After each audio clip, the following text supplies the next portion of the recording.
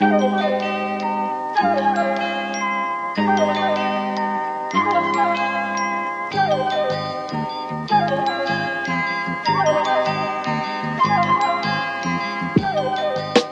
again, and welcome back to this bonus episode of TF. It is coming. That's right.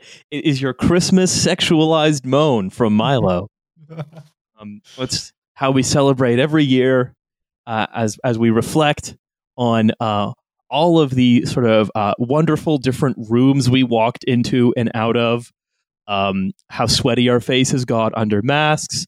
The fun times we did not have this year due to the fecklessness of the governments that control the countries that most of the listeners to this show are in. Today, we have myself, Riley, we have Milo and Hussein. TF, not TF Classic, which is me, Milo, and Charlie. It is TF V1.1. I view myself like as the Green Ranger of the Power Ranger universe, right? Like I sort of came in early enough that I could be considered an original, but there was like a time before. And also I wear a gold like sheath of armor on my green pajamas. That's right. And alongside the original asterisk TF cast, it is the mainstay of the Trash Future Pod Twitch stream. It's Devon. Devon, how's it going?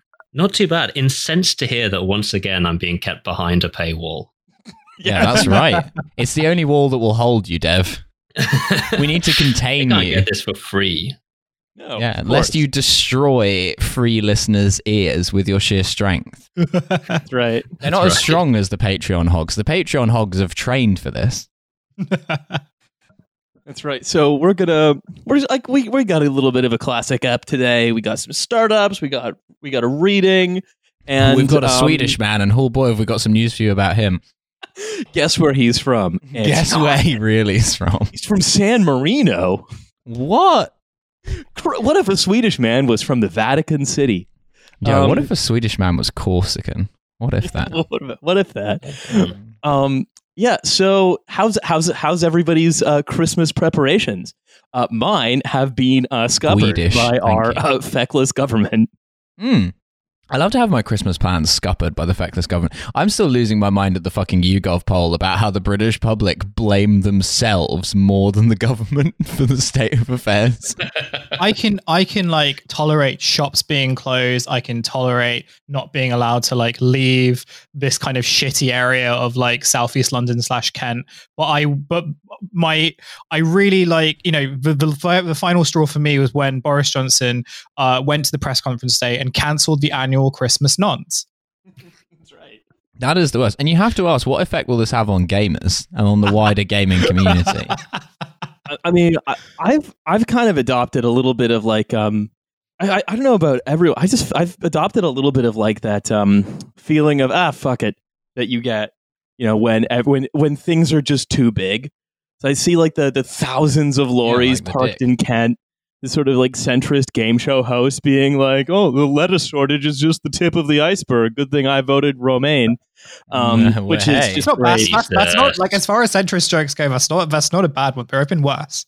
I voted Romania because I want Britain to become Romania. I voted for us to become Romania. I was doing the thing that like, so the splitting image people have like done far worse than Richard Osman has ever done. So I'm going to take it easy on him. Yeah, man, we're here in Britain. This is how we talk now. So I'm going to ride my horse down to Westminster.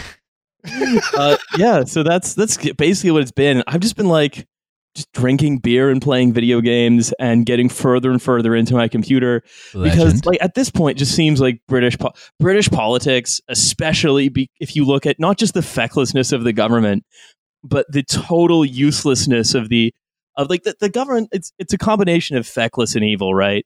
Where we have this alleged new strain of coronavirus that's like extra contagious in schools, and the government has been suing local authorities that have tried to close down schools early to keep them open.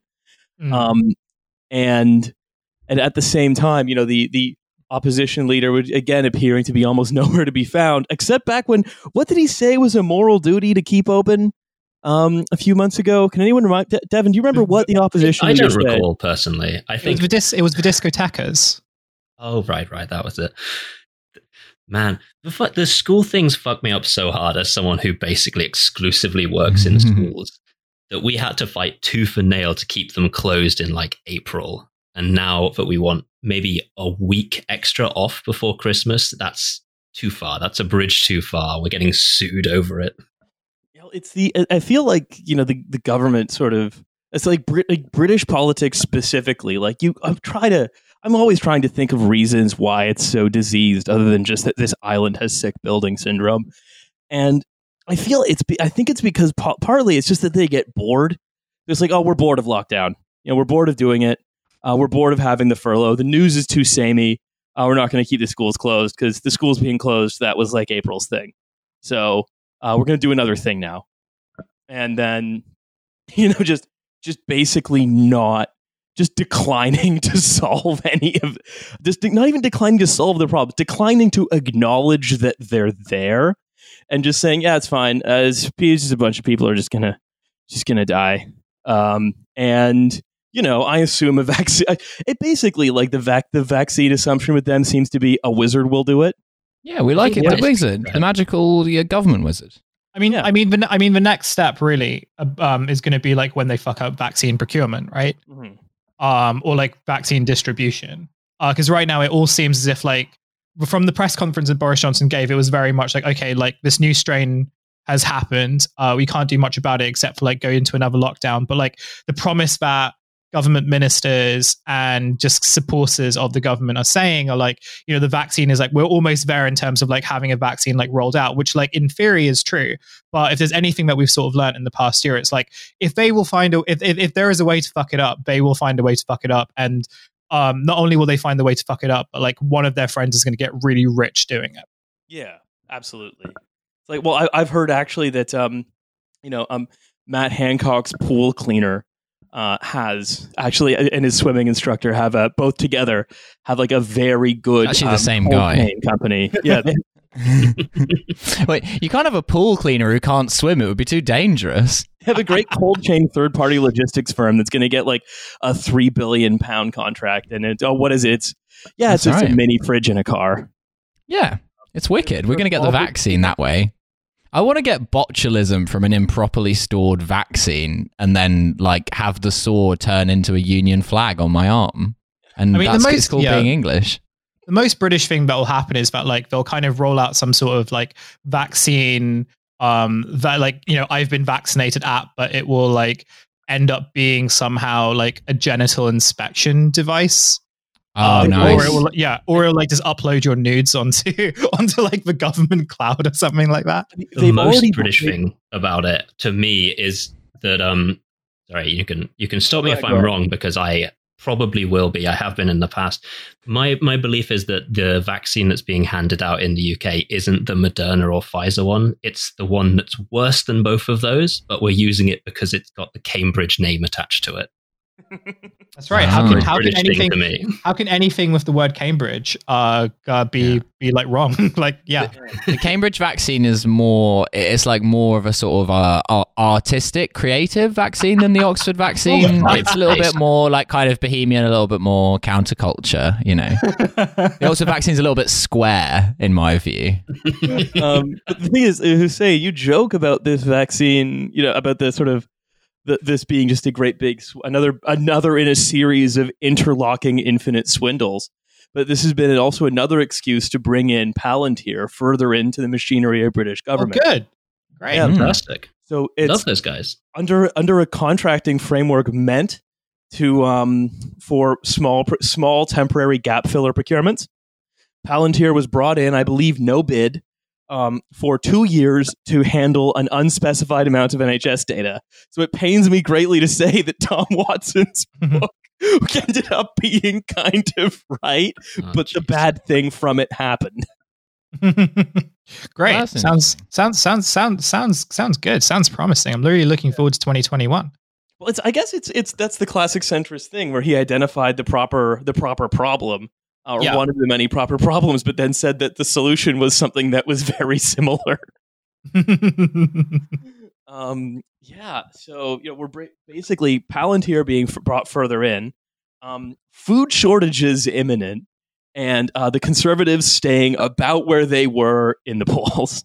Because the Conservatives, they can't do anything wrong. When something goes wrong and the Conservatives are in charge, what you have to remember is that it's Jeremy Corbyn's fault. Oh, no, there was a poll, and 57% of both Remain and Leave voters, because that's like something that they usually break polls down as, believe this is Jeremy Corbyn's fault. Absolutely incredible. And in spirit, it is his fault, because if it hadn't have been for Germany Corbyn's, then we could have had a sensible Labour leader like Owen Smith who would have won the last election by a landslide. And you might say that that's an insane thing to think, but I am insane. Identify as insane.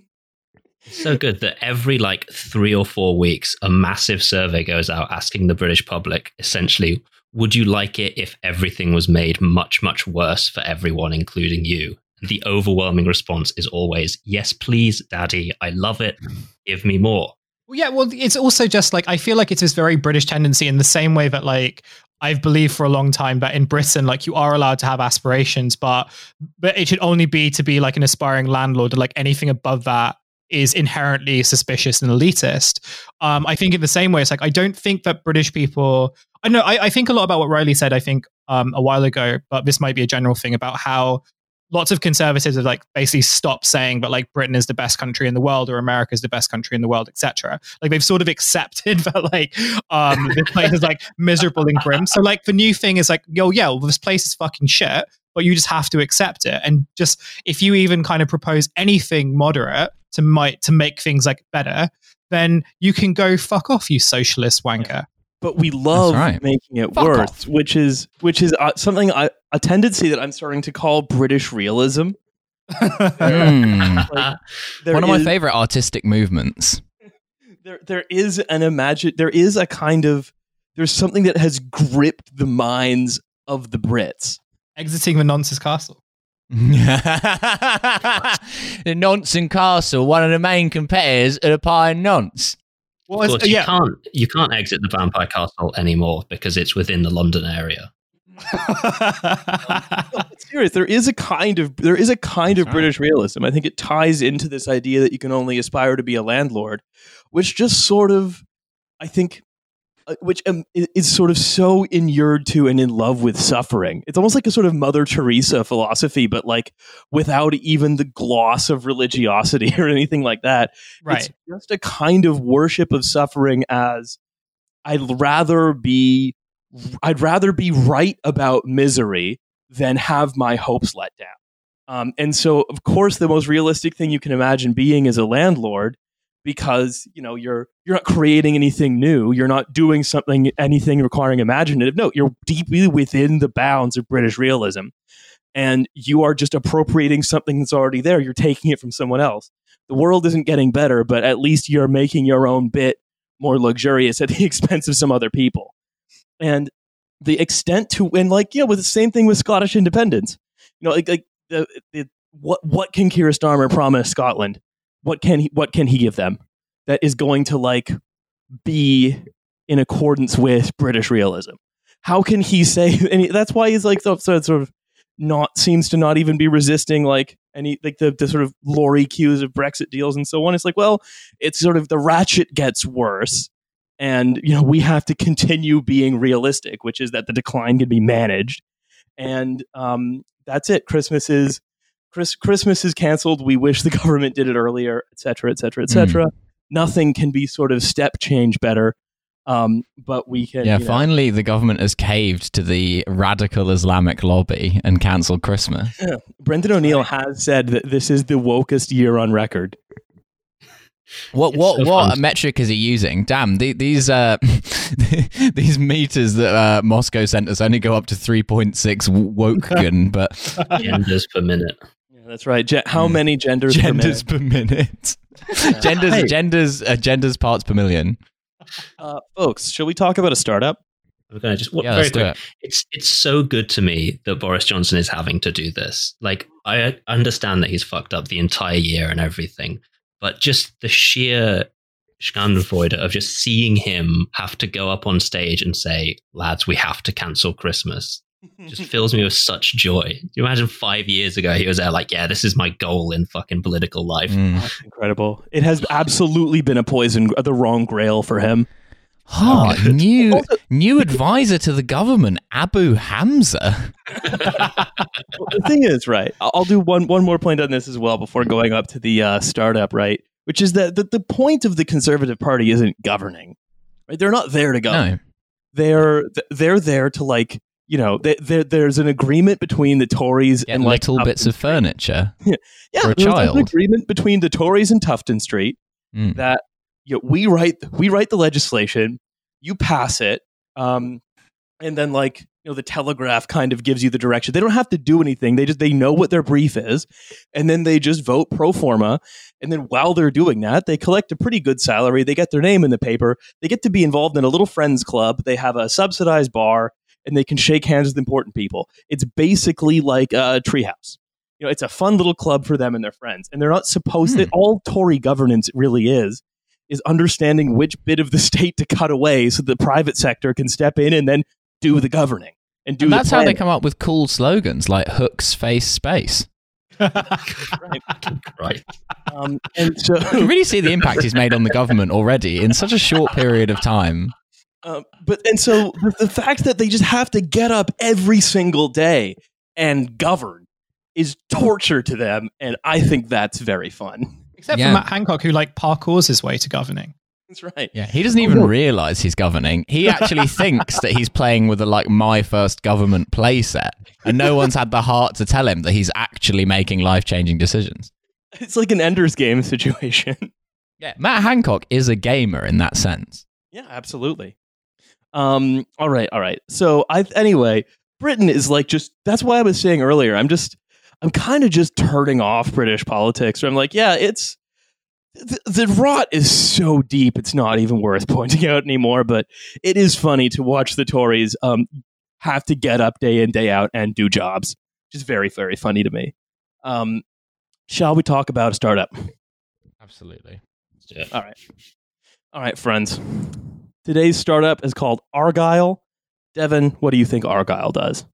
It sounds like a suit of armor already, so I would think it's like a cloud-integrated suit of armor. It is cloud-integrated. Is it cloud-integrated sweaters? It is not cloud-integrated sweaters. It's impossible to guess from the name. The name is actually a reference to something, but it's a reference to another similar tech company. And they were like, "Oh, we're also going to name it after it. We're also going to name it after a popular fabric pattern." Hussein, Argyle. I mean, the only thing I'm thinking is a little bit left field, but it's like a kind of AI girl that you make, and it's just pronounced like Argyle. Oh, so you think it's like in like a weird, in like a Northern Irish guy saying "our girl," our girl. That's right. We're looking for seed funding for a new startup where we drop paving slabs on people's heads. So no one gets mad at us. We're not clarifying if that's a unionist or a nationalist. That's right. Someone dropping a paving slab on someone else's head. The sweater might be green, it might be orange. We don't know. Yeah, no, they're doing it in a woke way. It's like those four boys who did the chairs and kissing, but with paving slabs. No, it's not that. However, I can tell you that it is one platform, many verticals. Like a table. Right. One platform. Yeah, that's right. Many verticals. Devon, I like table. That's really left field thinking. Is this like is this like another like BuzzFeed knockoff? No. It's much more. I'll give you a hint. It is extremely evil. I mean, on this show, that's not really much of a hint. That's true. Well, how about this? It's evil rather than stupid. It's very, very effective in doing its evil thing. Although I think I'm not going to say that it's a lot of its press reported numbers about what it's doing are fictional, but I will say I would love to see some verification for them. Okay. They're saying that they're democratizing things. I'll give you, our mission is to maximize the personal value of every worker's data. That could literally again be anything. I'm going back to my same thing, which is that this definitely, or like it might. I feel like it has a phrenology component to it. No. Although it is used for, it's not. It doesn't because it allows you companies, very many different companies, in fact, to make many companies, a great number, to make decisions about people, right? But it doesn't use their head shape. We do this, they say, by providing workers universal access to their own data and allowing them to control how, when, and by whom it is used. Oh, is it like, does it give you data about your performance at work, which is supposed to like help you improve, but actually is just giving to your boss? Milo, you're thinking so small. It doesn't give you or your boss that information. It gives people like your potential future bosses that information, or possible lenders. Oh my God, it's the social credit score. Yep. Oh, they've invented the Chinese government. That's what the startup is. The startup is just China. Yeah. Well, imagine the Chinese social credit system, except again, you like don't have the functioning state built around it that's able to like, I don't know, deal with the global pandemic. Feels like every third one of these is a social credit score. Yeah, there are a lot of these, but what I liked about this one, right, is that it also engages with other elements of the tech startup universe of nonsense. So they say, basically, then it sort of started as an alternative to a credit score, and there was a fintech called Plaid that was about ensuring access to fuck, finance. is that what it's a reference to, the Argyle thing? Yep, that's right. Oh, that's upsetting. So they say, we see the future of work as dynamic and shift-based, where income is derived from a fragmented set of companies. Cool. Just meaningless. All of this so far has been completely meaningless pablum. What is any of this? Universal access to stuff. I love having that. I think the idea here is that if you have like 7 gig economy jobs, it's very difficult for someone to like make an accurate credit score for you. Because most of those credit scores are also like, you know, basically based on, I don't know, like black magic and hokum. That are just sort of, again, cooked up of a number of how trustworthy you are for a bank. Again, a lot of it is based on, you know, completely sort of arbitrary nonsense data. And again, like, to be clear, it does end up excluding tons and tons of people from finance. But what this is doing is trying to solve the problem, not by, like, per usual, taking something that's a problem, like credit scores and access to lending and capital and finance and stuff, and solving it by increasing surveillance. Because they look at that and they say, well, there's just clearly an information problem here. That's why people are getting denied access to credit, because the lenders don't have enough information about them. So what we're going to do is we're going to build a platform where not only can you see where someone basically hooks up all of their, like, you know, DoorDash and Uber and Fiverr accounts, so that they can actually give a picture of their income from multiple different, like, sort of, you know, these piecework sources, but also it's going to include like their reviews. Huh. It's so good. It's such classic brain to look at like the gig economy and be like, the problem with this, to look at people who are needing 5 or so jobs to get ends to meet and go, the problem here is that future employers won't know how productive you've been because you've worked too many jobs. We need to find a way to sort of crush all of these numbers down, your whole personage, into just one number, just a number that you can wear on your forehead. And so that people number is 69. That's right. That's right, 1984, in my opinion. There it is. Yeah. You say, people have no idea how many doors I've dashed. It's just like the Tears in Rain speech. It's just like, Deliveroo's on fire off the shoulder of Orion. Was glinting by the Tannhauser Gate. They say basically, right, to counteract this shift in work, they needed to develop a, quote, and here's a phrase, worker-centric tools that will harness the power of data. I guess it is worker-centric. It doesn't mean anything because, like, it's not worker-centric because the workers don't decide how it works.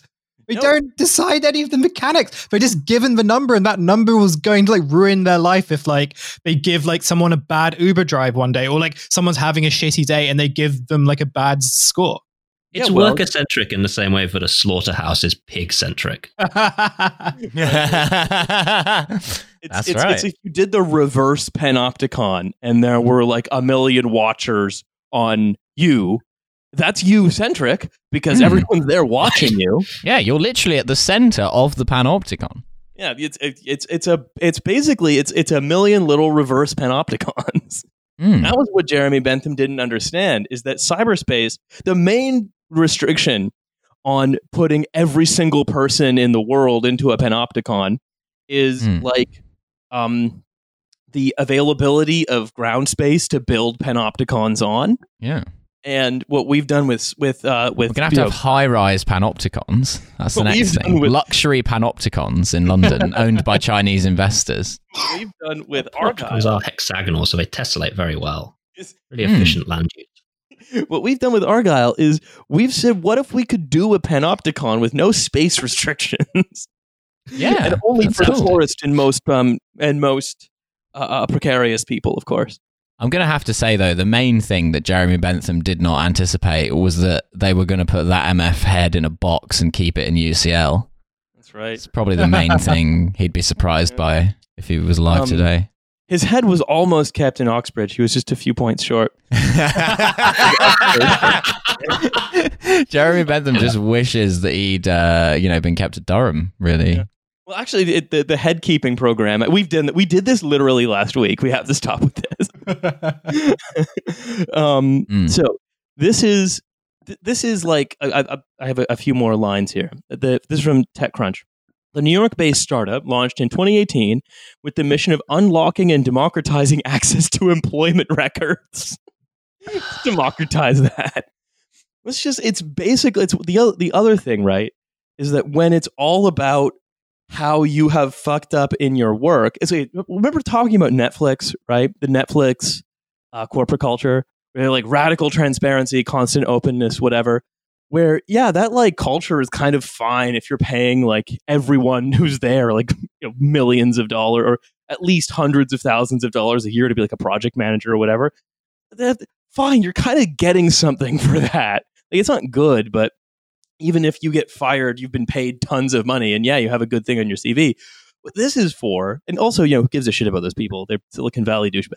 But what this is for, it's that culture, but it's using technology to apply that culture to precarious people who, are doing piecework for 7 different apps. Democratize it against, if you work for 8 different companies, how can each other company know how you're doing at every other one? I want to get a job reference from Patreon about what a good podcaster I am that I can send to employers. Like, honestly, this guy, on days when other workers are slacking off, he comes up with bits and voices that I don't even know where he gets it from. Yeah, when you lend to Milo, you're not only lending to Milo, you're lending to Jerk Vanderclerk, you're lending to Father McMurphy. You're lending to the Romanian Dutch Joker. That's right. Yeah. All of these great characters. You're lending to Donald Trump at the McDonald's house. Yeah, you're lending to Donald Trump at the Ronald McDonald House.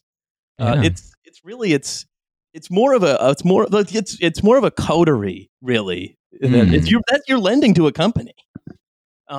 So that's right. But it's not. So basically, yeah, it's giving companies and institutions such as banks, lenders, and insurers a quick and easy way to access an applicant's employment records.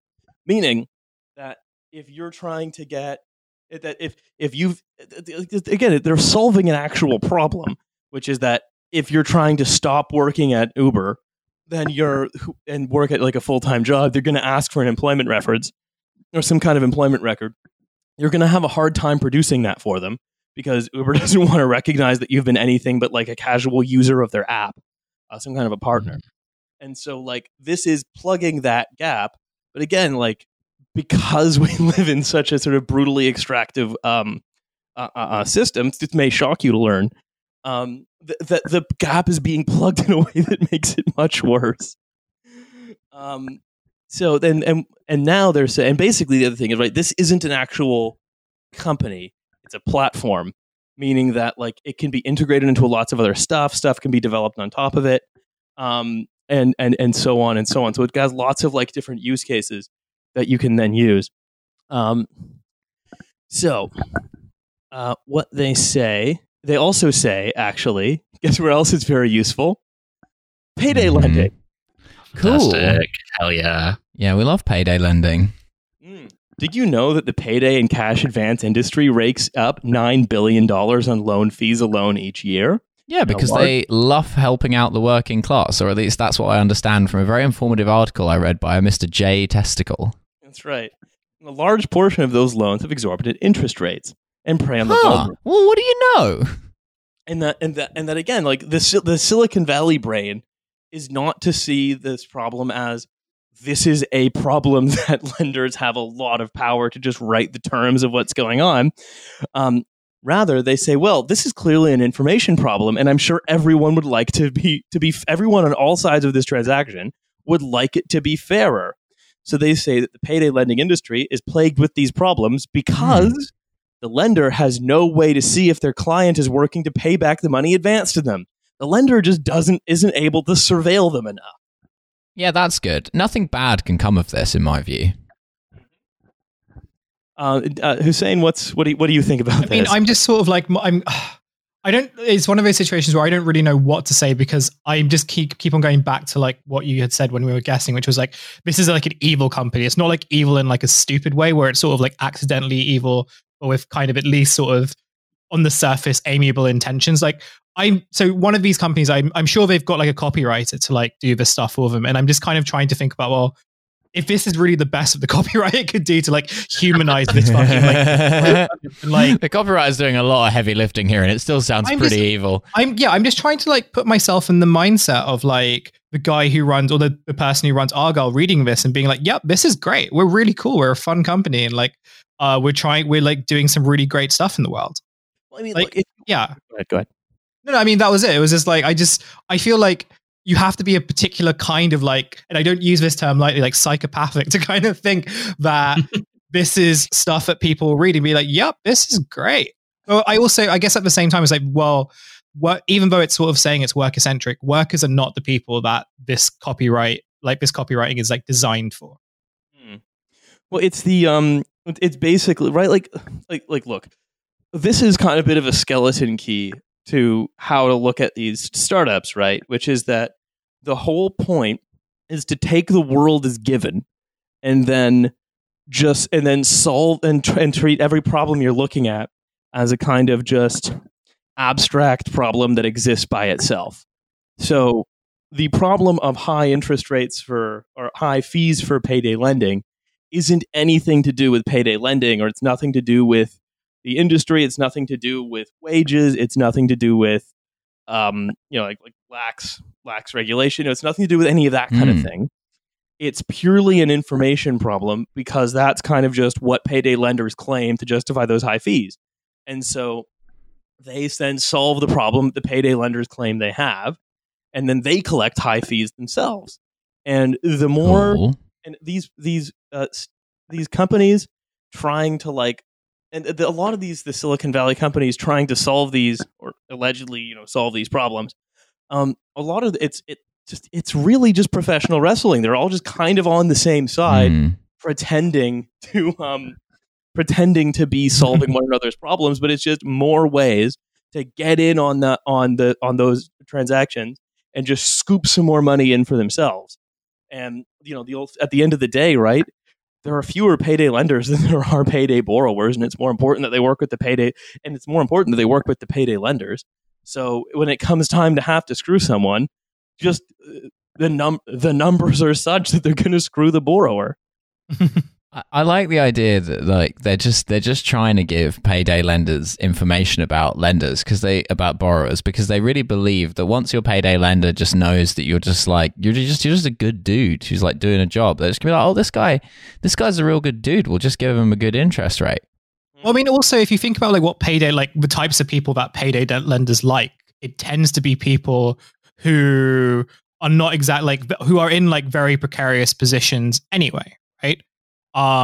Because these are people that they can kind of like, who will kind of accrue and accumulate the most debt to them. So the question that I have in terms of like thinking about this type of service is like, you know, if like you're kind of giving out shitty high interest loans based on like an arbitrary scaling or an arbitrary scaled figure, like what kind of number are they looking for to determine like who gets a loan and who doesn't? Because surely you're sort of like targeting people who are like not at like the low end, but also not at like the high end of this. You're looking for like people right in the middle who like are so desperate that they have to come to you. Well, what they're looking for, right, is they're looking. This is specifically for people. Well, this says, look, the nature of work is evolving, so that many people have all these different jobs, right? And as these sort of cataclysmic changes in the conditions of labor occur, then there is then these openings happen, right? Where you see, well, hang on a second, because this person has to work like 8 jobs now, they're having an almost impossible time applying for credit. And that's where, like, ideologically, the openings to like question the sort of, you know, either practical or moral foundations of that system arise. You know, and because there are all of these people who are then beginning to slip through its cracks. And what we're witnessing with companies like this is the reconsolidation of that power, is the normalization of working like 7 jobs, because now you can just apply for a loan with it, and that precarity will be kind of reflected through sort of all of those it's now like institutionalized, because the institutions have reconfigured to accommodate it. And so it's no longer, you're no longer exceptional, and it's no longer exceptionally bad to have 7 different jobs that all pay you a piece wage, right? Because you can interact with the rest of the rest of society's institutions, because those institutional gaps have been filled, and it's normal now. What you got to understand is that since this is a Silicon Valley operation, like 100% of the people involved in creating this app have been given absolutely every single advantage or job by like a guy showing them to someone and being like, this is my buddy, he's really good, why don't you give him a chance? And maybe they're just like, damn, why don't we try to be this for all of those poor plebeians who just need someone to walk up to those payday lenders, shake their hand firmly and be like, this is my nephew, he's a good guy, give him your best go. Very good guy. Yeah, okay. Fantastic. Tremendous. Now that is a fucking service I would use, where Trump gives you a reference. Listen, I've heard about this guy. Okay, you should give him a loan. People, they don't want to lend him money. They don't want very to. Great guy. They say, he was very nice to me. Very nice. Yeah, they're saying you can't trust him. They say, folks, they're saying you can't trust him. Well, I tell you, I would trust this man. I went to his Christmas party. Fantastic, tremendous guy. Very big guy. Very, very big guy. Okay, very large.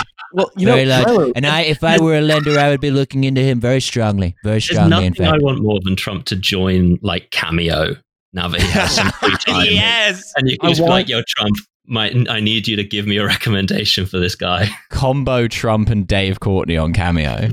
Honestly, I've said this before, I just want more of him. He's coming available in January. Like, I don't know, maybe he could probably more money than he ever made from like, I don't know, overcharging for like the Secret Service for coffee and tea at the Trump Plaza, Riyadh. He could make so much more money just from being like $100, and I will say you're doing a great job at your company. I'm going to run and piss real quick, but just carry on. Yeah, a service that I would 100% pay for. Oh, 1,000%. We all would. I think I'd like him to say that this podcast is well run. You know, I'd like him to say that he thinks it's a shark podcast full of sharks. A couple more things about Argyle.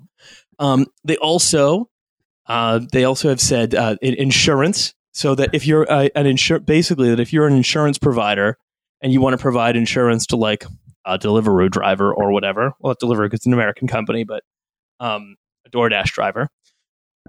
You see, gig insurance providers struggle to underwrite policies for gig workers because underwriting models are generic and pricing is non-dynamic.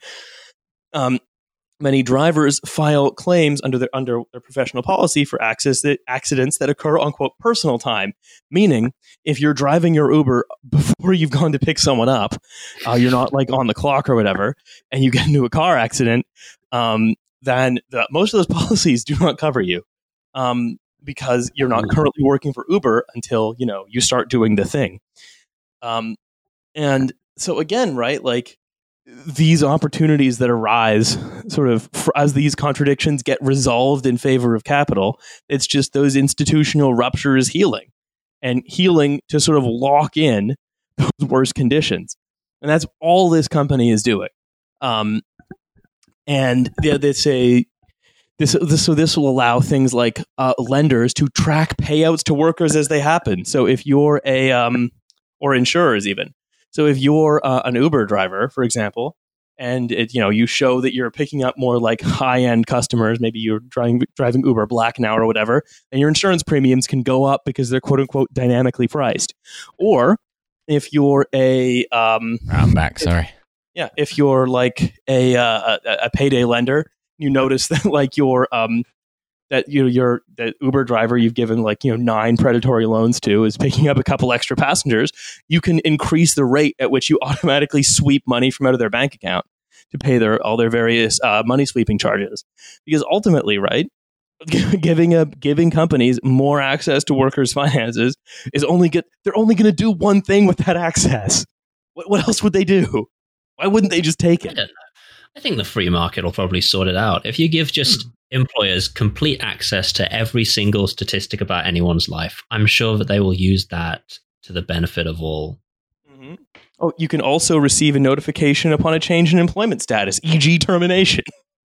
Yeah, there's no other change in employment status that could possibly be referencing. Hey, remember how like in the States, right, if you get fired, often you'll get your like insurance until the end of the month, like until they check it again? Yeah, they've solved that problem. Right. Yeah, cool. You're an Uber driver. You have insurance literally until you like drop your passenger off, and then suddenly you're fucked. We all know it's impossible to get sick between jobs. Mm-hmm. Yeah, it doesn't happen. Yeah, that's right.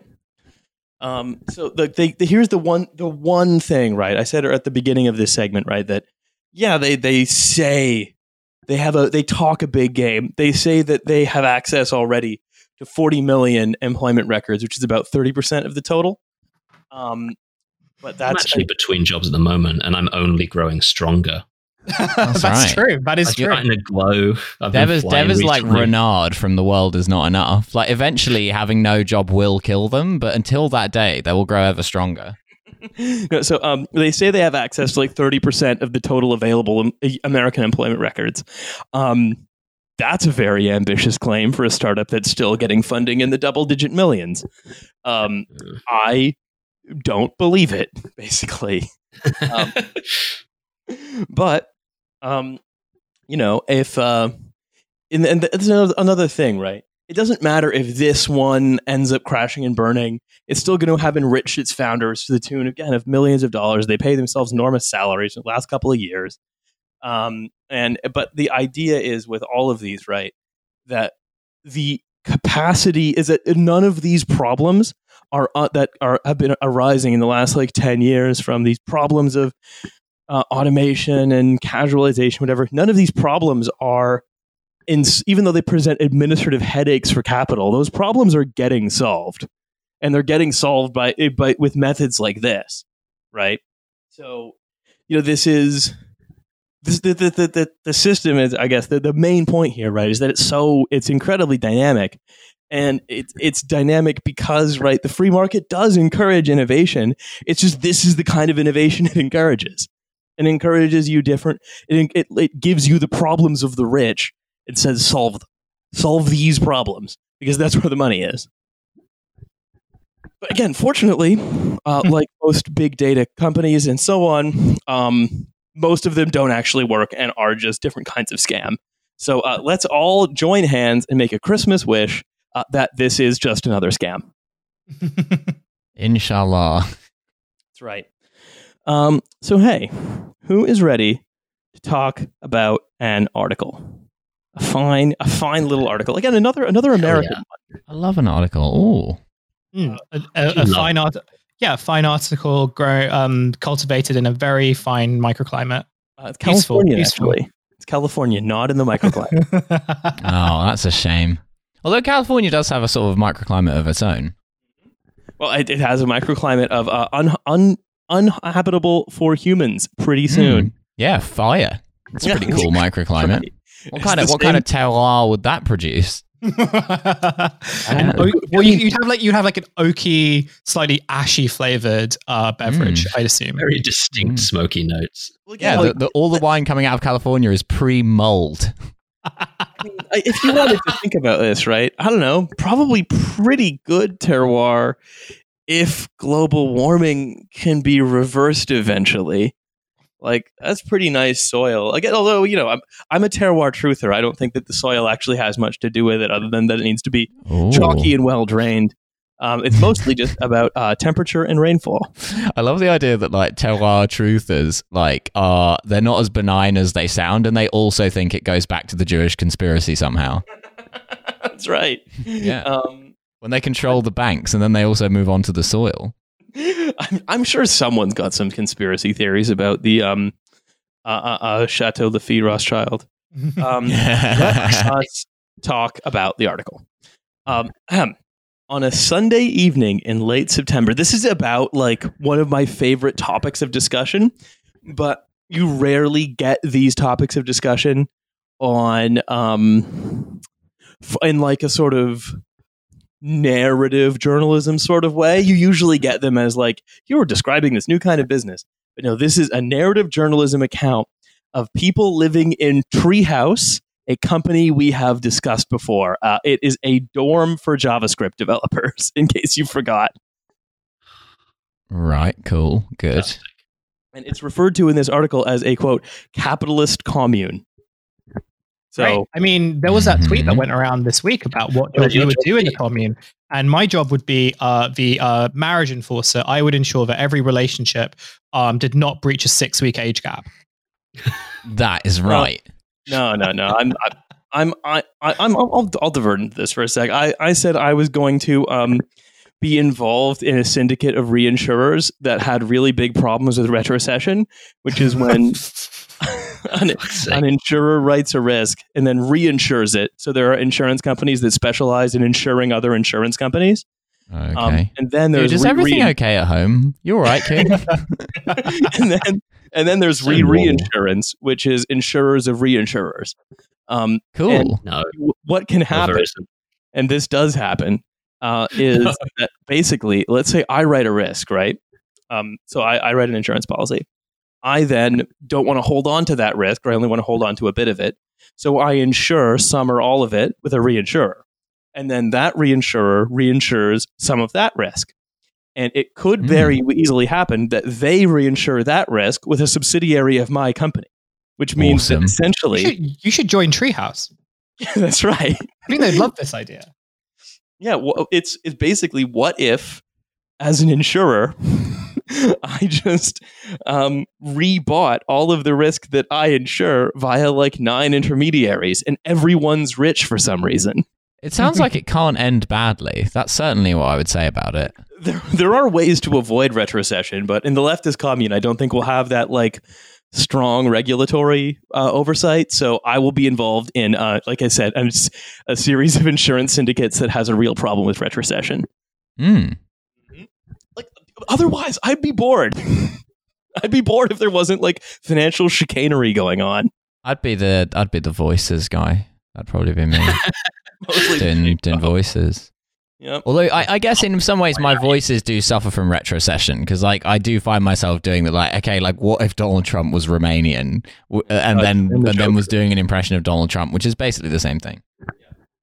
Devon, before we go on, did you have an answer to that other than just making fun of all the people who were taking it seriously because all of them, like, I don't know, are like 18-year-olds who are going to work in graphic design or whatever?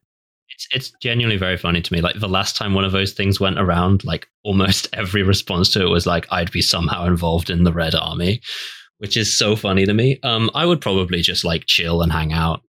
Yep. I think I'd mostly just vibe. Streaming. Cool. I mean, I do like teaching. I really do enjoy it. I'd like to do it at some point soon. That'd be cool. One day. pushing fish through a hole. Yep. Yeah, I'm the guy who's just buried underground, shoving fish out of a hole. That make no fucking sense to people who didn't watch one specific YouTube Zone stream 4 or 5 months ago. You won't explain it either. Nope, won't explain it. Go back and watch the VOD. Oh, wait, that one's been deleted because of Twitch's 90-day moving wall on VODs. So, you'll figure it out. Anyway, hey, let's read this article about this capitalist commune because I find it very fun. Let's do it.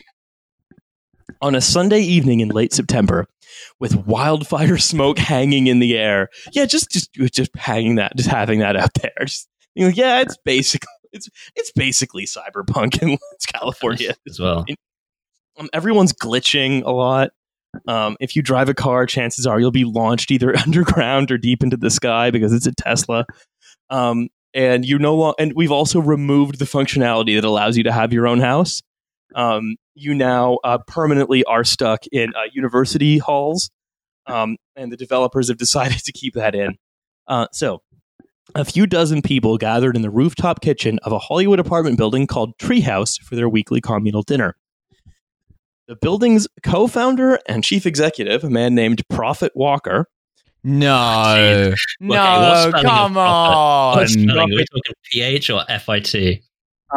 Well, look, he's saying, hey, maybe there isn't that much of a difference. To Mr. and Mrs. Earl, a son, Prophet. Very fun. Prophet Walker stacked plates and cleaned up cutting boards behind the tiled kitchen island, while the building's designer, Sean Nib. Sean Nib. Sean Nib. Yeah, Sean Nibs. I subscribe to him on YouTube. Yeah. Manned the plates of turmeric chicken sizzling on the stove. Co-living isn't a new idea or even a new target for tech money, but Treehouse is taking a different tack. Walker and co-founder Joe Green, a tech entrepreneur in the Facebook orbit and big booster of psychedelic research, say they want to create the togetherness of intentional communities like communes or Burning Man without any of the anti-capitalist politics.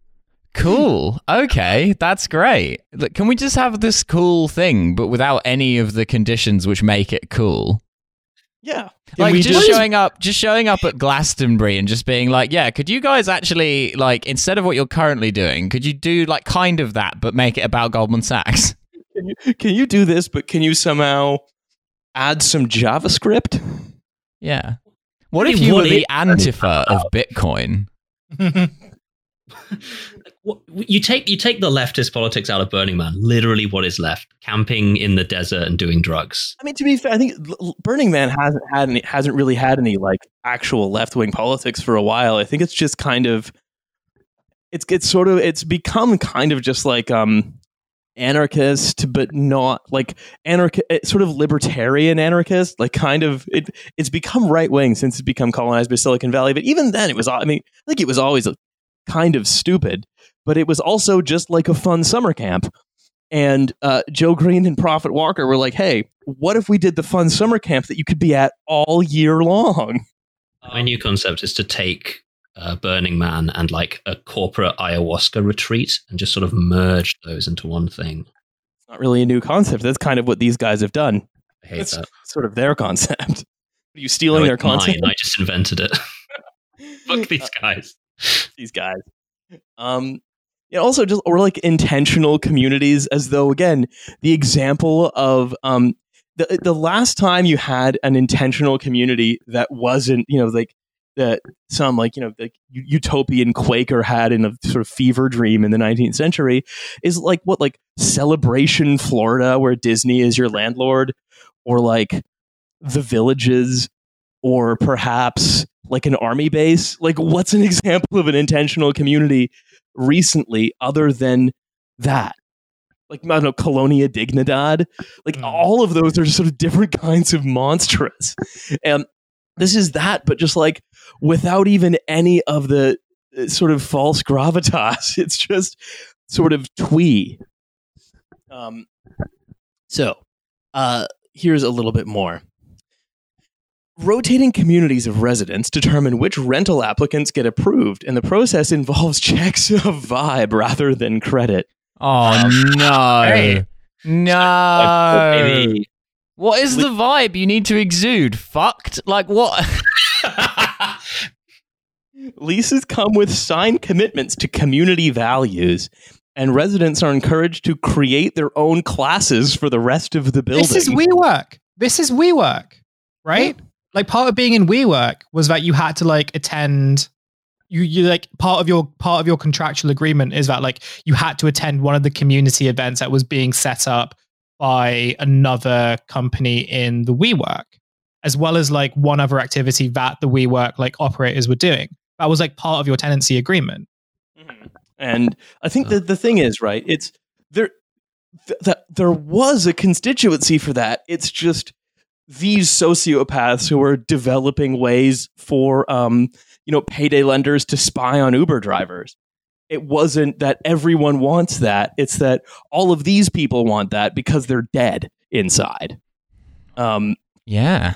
And they want to keep living in a world where they get activity time and be told what to do, because the only way that what they do is morally conscionable is if they're children, is if they're just extremely precocious children. Oh, so what you're saying is these people are adult babies, but not in a sex way. They're wearing a diaper just because it makes them feel less morally reprehensible. Because also being an adult baby in a co-op is like immediately much more radical than like what these guys are doing. I'd like to a co-op of adult babies. Like in the commune to be adult baby. That'd be cool. Dev is a freakishly strong adult baby. The adult baby who fights the robots. So 10% of the units are set aside for low-income tenants, and all are occupied by different kinds of poet. Oh, man. What different kinds of poet are there? Like, what does that even mean? Oh, they give an example. One of them is a slam poet. Oh my god. Oh, so a cunt. Okay, right, fine. I mean, they're all cunts. They live in the capitalist commune, right? We know that. Yeah, well, because like, poetry in particular, like there's a particular kind of poetry which obviously like has like radical roots, right? But like I'm assuming that like the poets that are in Treehouse, like they would not pass the vibes test if they kind of like said anything that wasn't anyway like that came from the radical tradition of like, even slam poetry. So like what we're talking about is, I don't know, I'm just sort of like imagining like a pro-capitalist poet. They do have an example of a poem in the article. Oh, fuck. However, hell yeah. However, it is not a poem that was written by someone who lives in the commune.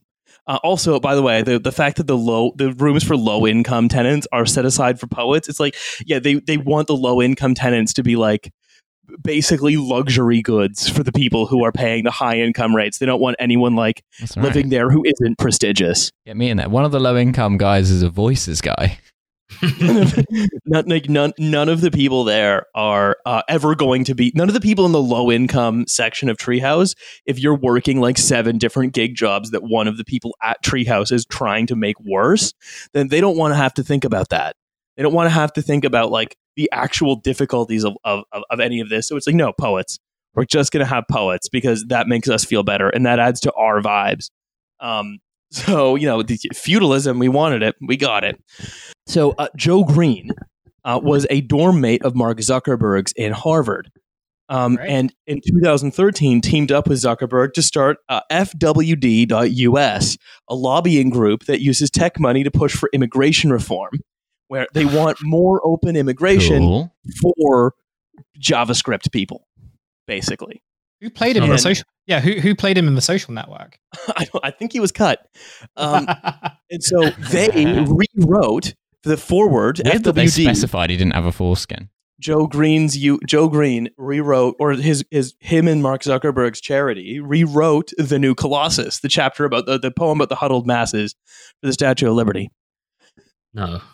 They rewrote it. Give me your tired, your poor, your huddled masses yearning to breathe free. So they kept the first bit. Okay, good. Here's where the changes come in. Give me your influencers and dreamers. Oh, that's fucking dreadful. That's so bad. Sorry, I reacted to that so strongly I accidentally hit the fucking space bar and stopped my recording. It upset me that much.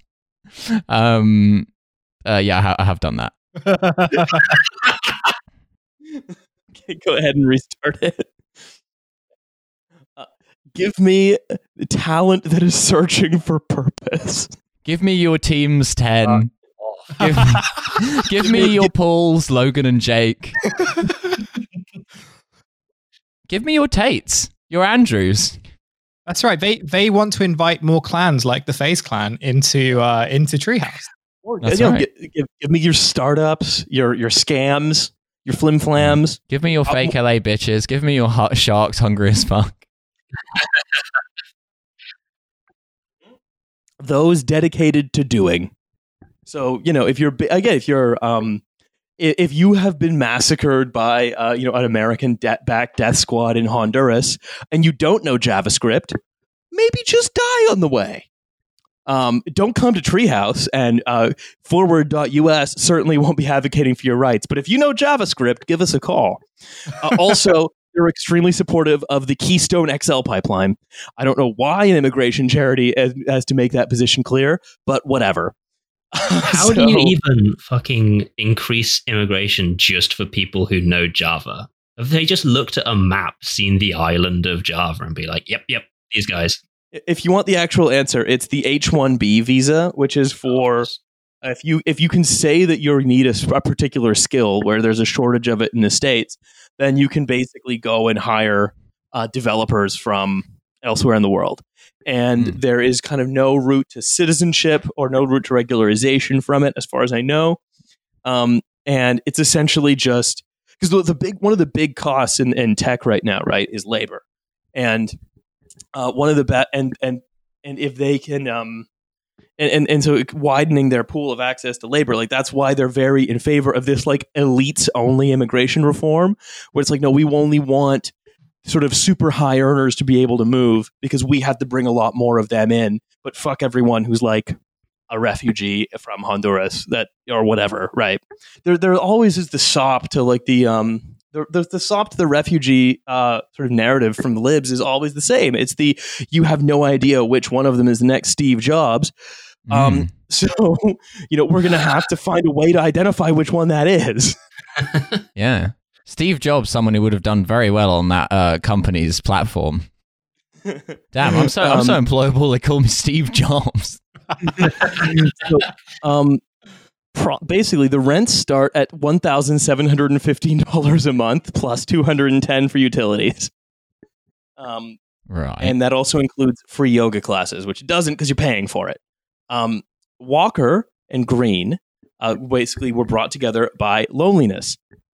So Walker grew up in Watts, which is a poor, primarily black neighborhood in LA, and then was sent to prison on an assault and robbery charge when he was 16. He got out, got into Loyola Marymount University, then worked on LA's splashiest real estate projects as a developer and attempting to run for the state assembly. And he says, I never experienced a lack of community until I made money. Prison, if anything, was even more intense experience of closeness with neighbors. Living in a 100-person open dorm requires radical transparency. And so, yeah, he went to prison and was like, I mean, number one, if you're going to make a prison for tech people who will voluntarily move into a vibes-based capitalist commune, fine. This motherfucker, vocally basing this on prison. I went to prison. I loved it, actually. It was super cool to hang out with these guys. It's just a place for guys to be dudes. That's what people don't tell you about prison. I mean, yeah, it was great to hang out with people from different walks of life and different backgrounds, and where profit making wasn't the primary incentive of like existing. Yeah, that's right. So why don't I do the same thing but remove the last bit? That's right. And you know what? The rent is free in prison. So what if we did it's not free. No, it's private prison. Not. It's very much expensive in a private prison. Oh yeah, but you're not the one paying it. The taxpayer is. It depends. Ooh. A lot of I mean, they will try and use you as slave labor if it's in America. So I guess there is that. Yeah, I mean, again, it's they're the taxpayer paying, but also you can leave prison in a lot of debt. You telling me prison isn't all that cool to be in? Wait, what? Well, I mean, prison is bad podcast? Yo, this thing has drifted from its original intention. I'm willing to put my hat on the ground here. I think prison's probably not great. It's certainly not inspiring me in any way. Yeah, apart from the gulags, which were fine, and we will defend, actually. So, basically, he started being like, yeah, let's apply the lessons of prison to this daycare for JavaScript psychos. Yeah, and to be fair, he's right. They should all be in prison. So That's right. Actually, he's critical support for this. Yeah, critical support for Prophet Walker, and basically creating kind of prisons for the rich from the back door, but like that they voluntarily sign up to go to because of radical transparency. So Green basically just read Johann Hari and then started thinking about it also had a failed lobbying career somehow in California. But how do you get a failed lobbying career in California? It is the easy mode state for lobbying, in as much as there's a few industries. Every single politician is deep in the pocket of one of them, whether it is almond farms in the south or big tech in the north or whatever. You get Ed Buck was from California, right? Like he just was like, well, he would just like go up to fucking Gavin Newsom and be like, "Hey, time to go commit some more heinous crimes." It was like Gavin Newsom, like, "Are you sure you don't need any more influence?" So how you could fail in a lobbying career in California is astonishing to me. But basically, they met at the opening of Low Call, a burger stand in Watts started by celebrity chefs with the mission of bringing healthier fast food to low-income neighborhoods. And they hit it off, and then Treehouse was born after Green went on a silent meditation retreat a few months later. It's like it's packing all of the stupidest shit about these. Hell yeah, King. Like, if it was a silent meditation retreat, why? How did they talk? Like, are you allowed to do that? They just vibed. they came up with it just through like they met on the astral plane. Yeah. That's one of the coolest dating apps, the astral plane, and came up with the idea of a vibes-based prison. Yeah, that's right. What are you in for? Fucked vibes. Yeah, me too. Michelle Esquivel, Treehouse's lone inhabitant over the age of 50, was with her 14-year-old daughter, Violetta. For years, Esquivel wanted to move into the city from Orange County, where she worked as a nurse at Kaiser, to help Violetta pursue her budding career as a slam poet. Of course. Oh, so Jesus fucking Christ. No one should be pursuing a career as a slam poet. Can I just put that out there? If you're considering that, don't. The closest place they've been able to afford was in Long Beach until she heard about Treehouse. Now they live in a suite with 3 other poets. That must be the most insufferable location on planet Earth. Yeah, that genuinely sounds awful and terrible. One question that they asked was what she would bring to the table as a resident, and she picked her cooking and massage therapy practice. Now she sets up her table on the roof deck and gives massage sessions to residents. What I think is most interesting, right, is that they all have to they have to agree to give to one another in this community. And the main thing that seems to make it capitalist, quote unquote, is that they're paying exorbitant rents while doing so. Yeah, cool. Rent is good. We love paying rent. Because it's not like they're charging one another for their yoga classes and massage practices. They're all just doing it for one another. Yeah, like, okay, the rent, sure, it's exorbitant, but you got to think, how many free hand jobs are you going to get? So you got to consider. I mean, I would imagine that the capitalist component of it is really it's really rooted in like the vibes and clout thing, right? Because if you're kind of creating this micro community where the main mode of transaction or like the nature of the transactional relationships are really based on like whether your vibes meter like is coherent with someone else's vibes meter. It's not like capitalist in like a pure sense, but I see where like the framing comes from, and I guess it comes from this degree of like exclusivity. It's sort of like, I don't know, it's sort of like if you had Soho House or Shoreditch House or whatever, where like you didn't have to like pay a membership fee, but like you wouldn't necessarily call it like a commune because of the nature of the selectivity and the fact that like how they select their members are really based on like who has benefited the most from like the spoils of like dystopic late capitalism anyway. Well, also it's right. I think it's partly just that everyone in there has to be a real booster. No one in there can be a critic because you can't bring the vibe down. So everyone in there has to always be giving 100%, has to always be happy, has to always be doing bigger and better things tomorrow. You have to sort of, what it is you're paying an exorbitant rent to live with other people who will share and boost your sort of psychotic delusions and will not suggest that what you're doing is heinous and evil and that you should be in an actual prison instead of just this like prison themed dorm. Yeah, it's Alcatraz, but you live there. God damn.